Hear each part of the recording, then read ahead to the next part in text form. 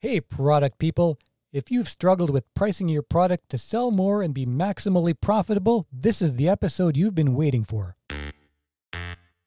Welcome to Product Knowledge, the podcast about creating and marketing products people truly need. I'm Laurier Mandan, President and Lead Consultant of Graphos Product. Pricing strategy is essentially about selling for as much money as possible, as many times as you can. But it's a lot more complicated because every customer might have a unique perception of the value your product provides. And the way you position your product plays a huge role in buyers seeing the biggest value and appreciating it enough to stick around and recommend it to others with similar needs. Dan Balkowski has spent the last 15 years helping product makers with exactly these challenges. As founder of Austin, Texas-based Product Tranquility, Dan has brought many products from new concept incubation through successful launches and transitions. At Product Tranquility, he helps high-volume SaaS companies assess pricing practices and optimize pricing and packaging, guiding his clients to make the most impactful pricing decisions and communicate value convincingly to decision makers. I'm delighted to have Dan as today's guest on Product Knowledge. I started our discussion by asking Dan to explain the sometimes confusing relationship between price and value. Laurier, all pricing problems come down to an understanding of value. Pricing is merely how a buyer and seller split up value in a transaction. So understanding the value you're creating for your customer is fundamental to the pricing exercise. And how do we work out that value? How do we know what the value is for a product, especially a product that doesn't exist, it doesn't have competitors, it's never existed in the marketplace before? That's a very interesting question. And I usually take a jobs to be done approach. So I didn't invent jobs to be done. It has many famous fathers, Clayton Christensen, Ted Levitt, Tony Ulwick among them. There are very rarely products that don't have any competitors. They might just not be the competitors you think of. I often will use the example that Facebook competes with cigarettes. So even the first social network had a competitor out of the box. From a jobs to be done perspective, we have to put ourselves in the shoes of our customer, try to understand the struggles they're facing, the particular context that they're in. So if we use that example, I'm frustrated, I'm working on something hard, difficult. I've got a psychological itch to stop working on this hard thing and take a break. I could go open up a Chrome tab and surf Facebook, or I could go outside and smoke a cigarette. I don't recommend either, by the way. Just want to make that clear. Thank you. In that case, what we're looking at is emotional value creating, a reduction of anxiety, creation of peace of mind. It's a mental state. When we're thinking about value, often we get focused on the functional aspects.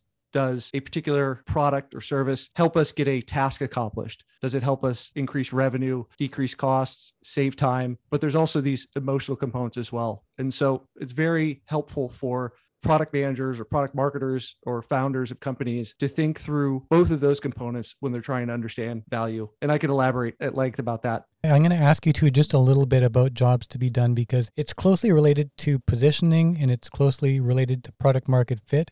How can people understand in a simplified way what jobs to be done is for their product and how they can boil things down, distill things to understand what the ultimate job is that their product does? Sure. So jobs to be done is a framework that helps us understand why customers bring products into their lives, which, as you can imagine, for the concept of pricing is a pretty important question you want to answer. Absolutely. The core tenet of jobs to be done is that people hire a product. So imagine that each product you see on the store shelf or that you see as you're surfing around the web in the B2B software world, those products all have resumes and customers are evaluating resumes like they might be evaluating someone to hire full-time for their company.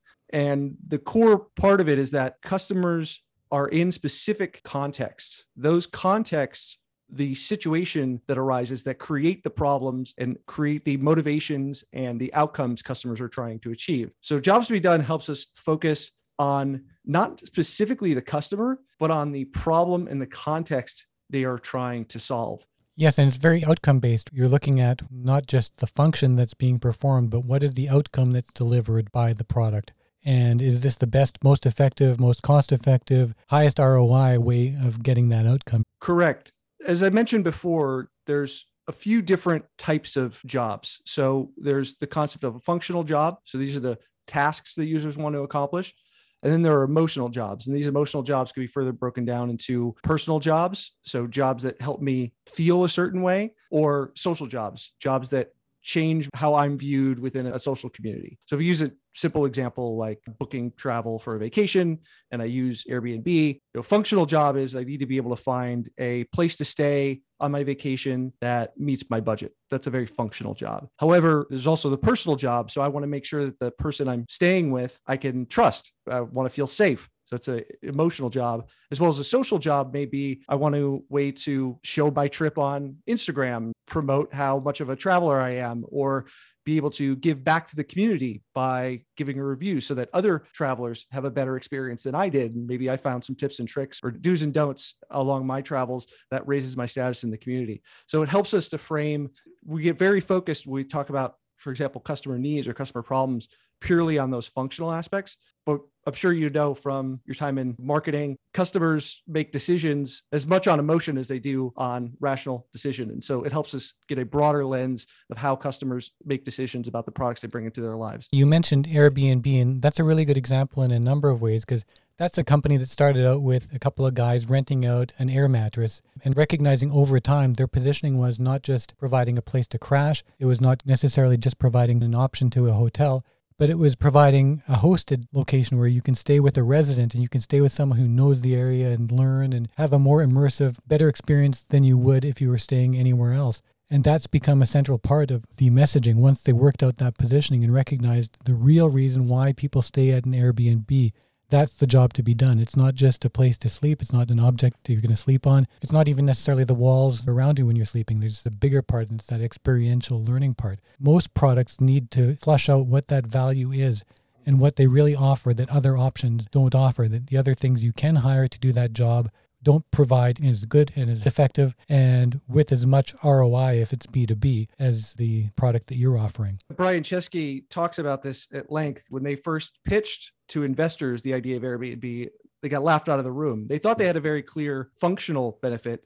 Oftentimes, either homeowners or property managers have these assets that are sitting there not being utilized, and they're willing to rent them out at a price that would be less than what you'd pay in a hotel or other standard lodging.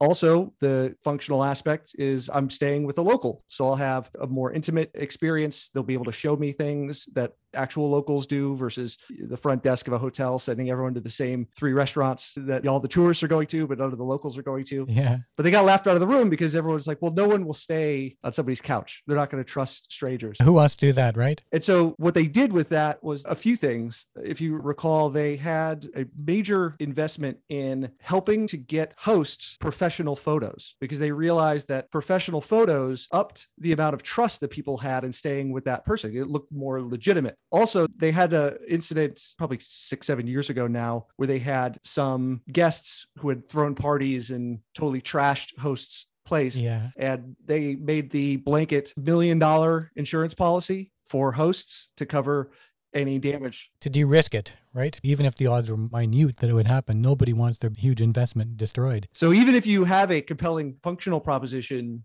I think it's a good case to demonstrate that you do need to look at both. And oftentimes understanding those emotional drivers, in this case, you have two-sided marketplace. So you've got the emotional drivers of the guest and the host. Those could be as much a barrier to swiping that credit card and making the booking as the functional benefits that the customer will receive. Yeah. And one of the challenges, is also figuring out what kind of value to put on those benefits. 2 of the key areas that you work on are pricing and packaging. And we talked a bit about pricing, and it's kind of self-explanatory despite how difficult it is. But a lot of people find packaging more confusing, or they equate that to simply offering a choice of configurations. How do you tackle packaging? It's a great question. And I think there's a lot of confusion out in the marketplace about the concept of packaging. So I really break down packaging into 4 separate areas. The first one being the price metric. So price metric is the unit of value that you charge a customer for. So in the case of Airbnb, it would be for a single night. So I book a number of nights, I get charged X times the number of nights I'm staying. So that'd be your price metric. The second would be your pricing model or monetization model. That would be something like a one-time transaction, subscription, a pay-as-you-go. Maybe you're Google and you're having auctions for AdWords. Those would be the pricing model. Then there'd be the concept of offer configurations or bundles. So often in the world of B2B SaaS, which is the area I play most often in, would be things like good, better, best offers you see of features grouped together so that customers don't need to think through every single feature and choose from a giant Chinese menu. And you can imagine the friction that would cause in the sales process, as well as for customers to decide what they need. You'll often see that with car purchases as well. You've got the base model, then you've got the luxury package, the sports package. I don't have to worry about every single feature that car manufacturer might offer me. I just pick the one that's most aligned to my overall value. Exactly. Well, and too many choices can be debilitating for the customer, right? They get analysis paralysis and just walk away. They choose not to buy instead of choosing which option they want to buy. 100%. And the fourth item would be, we call price fences or price structures. So this would be the concept that you can charge different customers different prices for basically the same product.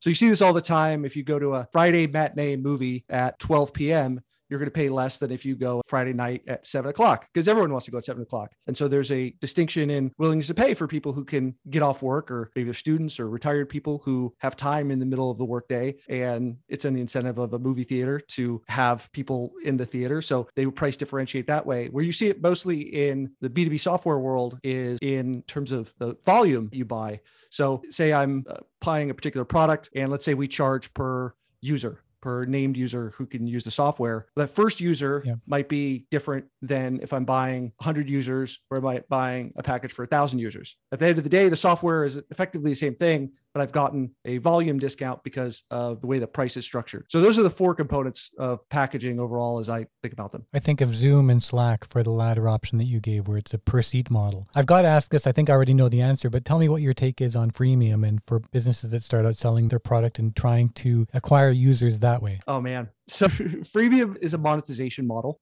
I had the joy of, it was actually my first experience in the official pricing world. I was doing my MBA internship out in Silicon Valley for a very successful Silicon Valley startup. And they had a problem where they had to go to market through several large partners. And one of those partners was a low cost value player and forced all of their partners to have a freemium offering. So the question on the table, the CEO on down was, okay, we have to do this for one of the partners. Should we do this across all of our products? So I spent a good amount of time investigating the ins and outs of the freemium approach.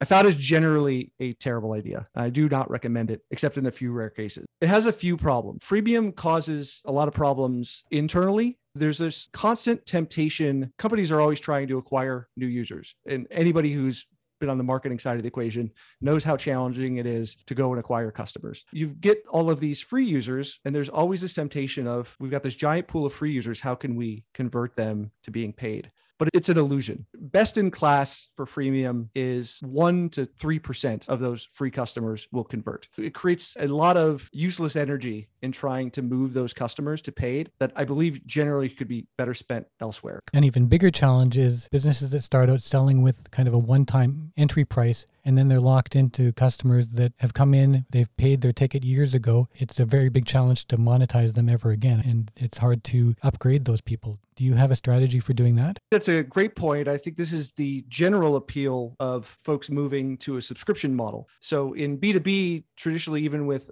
perpetual licenses, many companies, including some of the past companies I've worked for, have had perpetual license plus a maintenance stream. But that maintenance stream can be difficult, much like it's difficult to keep customers over time with subscription. If you don't have a maintenance stream, which sort of acts like an annuity similar to a subscription, yes, it can be very difficult, especially for single shot products that there's not a huge benefit to improving them. There's little tools I have on my computer. For example, I use a little tool that helps to take screenshots. There's not really an upgrade path. There's not a whole lot that company is going to be able to do to add value-added features because it's sort of a one-shot deal. It does what it says it does, and there's not really a need for me to upgrade to the next version. They ask a lot, but I don't because I don't need to. My suggestion to that has been to create a premium version where you do add extra features and you allow people to either keep the existing version, which you haven't promised to support forever, and allow them to upgrade maybe at a discount to this new subscription model on the premium version, or to stay with the existing one that is going to become increasingly obsolete.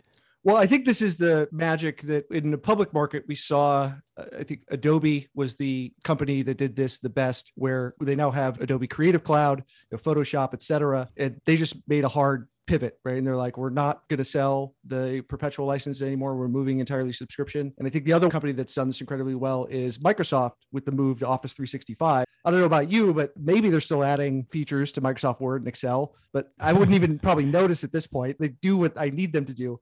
But yet Microsoft has managed to move the majority of its customer base to a subscription model for a product that hasn't really changed. They've done it by not supporting the prior versions and leaving it with all the vulnerabilities, right? So you're crazy to stay with the old version because you're going to get attacked through it. So you kind of have to go with the subscription model. Exactly. And I think going back to the point on, you've got an even more extreme case of that, because in freemium, you didn't even get people to withdraw their credit card one time. In freemium, we have this problem called the penny gap, where it's an infinitely more amount of money to go from free to a penny.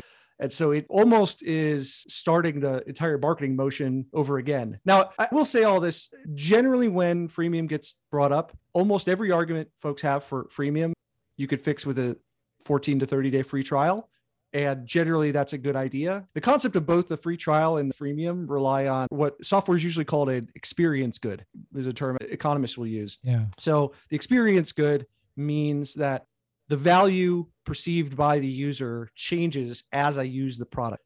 And so the free trial will accomplish that. It's just got a deadline that forces an action, which is clarifying for both the customer and the seller, because then everyone can be coordinated in driving, nurturing behaviors during the time of that trial to an action. And then if customer doesn't convert, well, the energy is not spent continually trying to convert them. When you have a model that, with the free trial model, a lot of businesses like to let people in even without entering a credit card, but they get to have the experience and get hooked on it, and they can see the value, they can experience the value, but they can't go beyond a certain point. And that's the deal all along. You're not changing the game on them. You're just allowing them to try it and discover if they like it. And once they're engaged and they've experienced the value they get from the product, now they can move into a paid model. And I understand why that makes a lot more sense to the user and to the software creator as well. Yeah. In the freemium world, you have this constant tax on your development team as well, because every feature you develop now has to go through a discussion of what % of that feature should be on the free side versus the pay side. Exactly. And you're not giving those people the full experience either. So they're not able to recognize the full value the product delivers. They're getting a watered down version. And from that, they have to decide how much they're willing to go from, as you said, from zero to more than a penny in order to get something that's either marginally better because they don't know yet, or it could be tremendously better. And then why have you given them the watered down experience in the first place? And it's rarely an easy decision to make of where to draw that line. So let's just use something simple, like say, okay, people could use the product for free for an hour per day versus they could use it for 30 hours per month. You might have different customer behaviors. Ostensibly, those look kind of similar if you look at the high level perspective of a month. That's just a simple toy example, but you're constantly having that discussion of where do you draw the line? It's one of these discussions that I think is a hidden tax. You're not going to see that show up anywhere in your accounting. Mm-hmm. It's just going to be slower on every feature that you develop because the team is needing to go through those discussions every single time. Are you getting ready to take an innovative product to market? If so, the odds are exceedingly high that you're going to fail. It doesn't have to be that way. Changing buyers' habits is very hard to do at the best of times. So a solid go-to-market plan can be your difference between costly product failure and runaway success. At Graphos Product, we're the best in the world at creating innovative product go-to-market roadmaps. Find out more and get started now at graphosproduct.com. Welcome back to Product Knowledge, the podcast about creating and marketing products that people truly need. Today, I'm talking with Dan Balkowski, pricing expert and founder of Product Tranquility. I'm interested in knowing how you get to the point with your clients of establishing a dollar value for the value delivered by the product and turning that into what the customer is going to be willing to pay on an ongoing basis. How do you come up with that ideal value? Do you do that through A/B testing? Do you do that through a dartboard on the wall with numbers all over it? Where do you settle usually in coming up with a price that customers are willing to pay and that you won't be needing to change really rapidly and throw customers off? This is a huge question. I'll directly answer your question, but I think the first thing is, when it comes to SaaS pricing, most executives think what you charge will determine your success. In fact, who and how you charge determines your success. So where most clients start is on the price level. So to be $40 a user or $100 a user or $1,000 a user, and that's usually the end of a pricing process. That being said, One, I would say have willingness to pay conversations with your customers. I'm always shocked at the number of companies that don't even ask questions. And I'm of the opinion that it's as much a mindset problem as it is the techniques. I'll talk about the techniques, but I think the techniques are fairly standard and they're not that complicated. I think people are afraid to ask their customers what they're willing to pay because they are afraid the customer is going to say, well, nothing, or, well, much less than what you want to charge me. And it's kind of like, me asking a client what the budget is. It's like, well, I'm not going to tell you because that's what you're going to charge me. They're thinking if they don't tell you, they're going to get a better value. How do you overcome that kind of question with your customers? There's a few basic techniques that you can use. Say you're building a feature for a customer and you have shown them maybe a prototype or a beta. You can put a number out there. Be like, hey, great. Thank you. That was excellent feedback. We'll take all that back to the engineering team and we'll make those tweaks. By the way, when we release this, we're thinking about having it as an add-on for our existing product. And we're thinking of, let's assume your current pricing metric is per user. We're thinking that'd be an additional $10 per user. Is this something that you would consider for you and your team? And put a number out there. It doesn't matter if it's 10 or 100, right? If you had a few of these conversations, you'd be able to get those reactions. And the idea would be judging not only what they say, but also the emotion in their voice. They'd be like, oh, $10. Yeah, no problem. Like this would not be an issue. That's a rounding error for us. You might have some space north of that. If they're $10, that's crazy. No, we would never use that. We'd never buy that for $10. Well, now you've got a data point as well. So simply by putting a number on there, engaging reaction is one way to go about it. A couple of other techniques, a Dutch economist named Van Westendorp, he came up with what's called the pricing sensitivity meter. In a interview, it's a little bit burdensome to ask all the Van Westendorp questions. There's 4 of them plus a couple extras. But in a interview process, you may ask something along the lines of, what would be the price of this product or feature below which you would question the value that we would be able to actually support? What would be a price that is getting to a point where you view it as expensive? And now you have a range value, which most people tend to think of ranges. I spent a lot of time watching The Price is Right growing up. I realized most people have terrible recollection about prices in the marketplace, especially even products they buy every day, which is usually not the markets that I play in. I'm not helping to price milk and deodorant here. Most people don't have good knowledge of prices, even for those type of products. But that can at least give you a sense of ranges, right? And you have a series of conversations that you could then build up a set of data points to get to a range. And there's a formula and a system that you use along with those questions to help identify what potential ranges might be. Who you ask the question to is as relevant as anything, because if you're asking somebody who is a potential enterprise prospect what they're willing to pay and what that range is, that's going to be tremendously different from somebody who's a bootstrap startup and doesn't have any money to spend. Then the range of what the sensitivity, the risk to their business is an entirely different thing. Depending on those scenarios, you kind of have to figure out who your market is before you go and ask those types of questions. Yeah, 100%. As I mentioned, we sort of started at the end with the price level. So this is actually a good segue to what does the beginning of that process look like? The way I think about pricing is in kind of 4 areas. So it starts with understanding the customer segments that are in the market.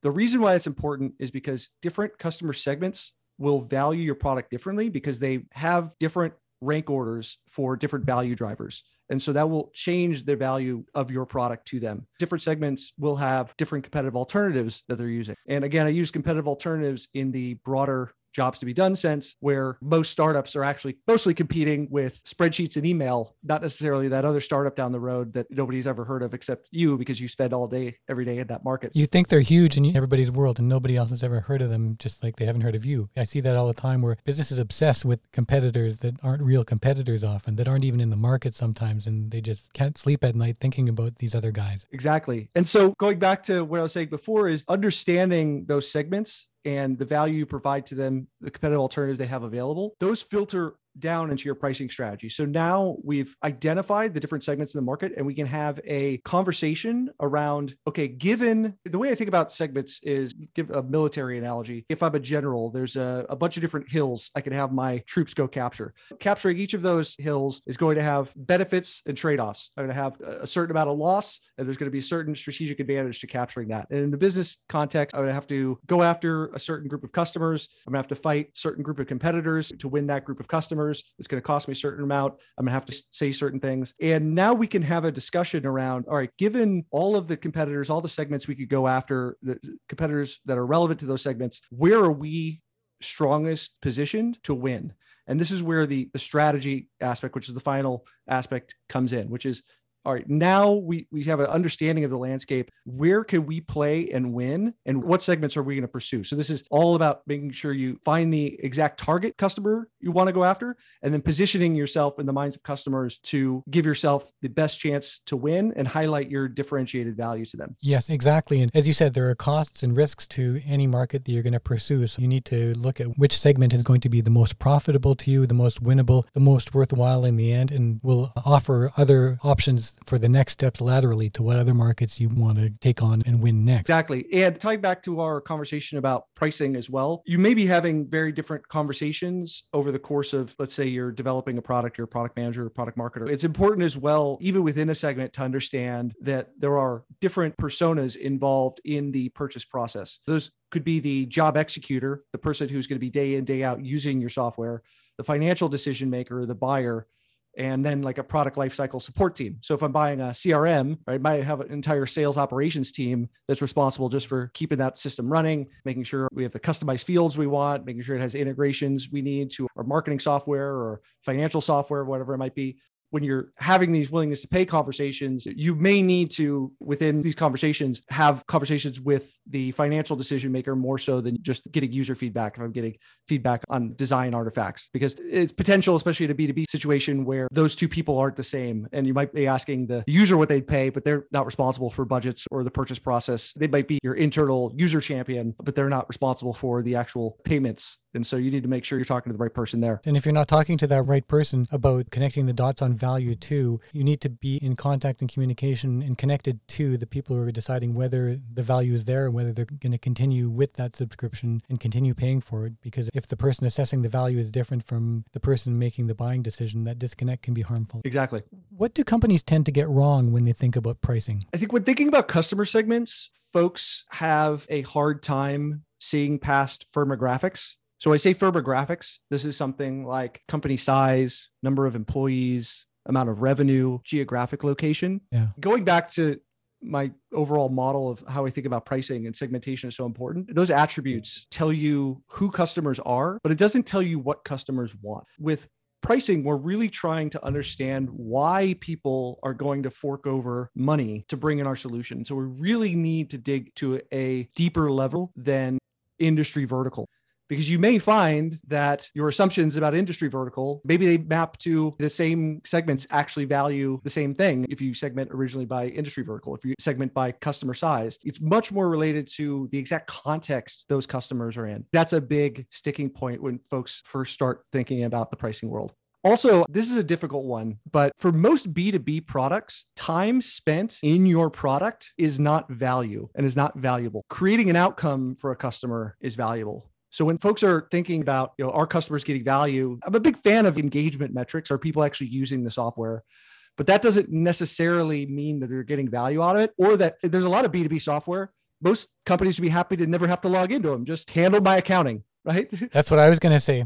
Yeah, time spent can be negative value because you're taking away from their ability to do other things that are making them money. So if they're spending too much time in the software trying to solve problems or work around bugs or do things the software should be doing for them, it's not positive value. This even reaches a limit in consumer products. So I know, for example, that Facebook at one point or Meta now, had looked purely at time in the app or on the site as the overall growth metric. But they realized that long-term, that wasn't necessarily a positive metric because at some point there's negative impact. So that they had to reframe it to positive amount of time on site, and how they did that, I'm not 100% sure. Tough one, because they can show more ads in more time too per user. And that's where the monetization comes from for Meta. So it's a real juggling act for them, keeping people on for as long as possible without destroying their lives entirely, I guess. Yeah. So it doesn't help if you spend so much time on Facebook that eventually you lose your job and realize that Facebook has been the downfall of your life. And now you need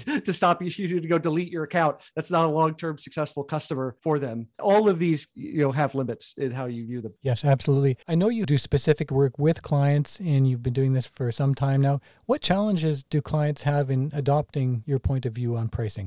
Again, I think it goes back to the focus on the price level, and then thinking that that is the most important factor. And also that's something you could just tack on at the end. Those elements of packaging that we talked about earlier, price metrics, the price model, your offer bundles, configurations, your price structure, those are much more relevant to your overall success than the price level. The price level actually ends up being the easiest to change over time.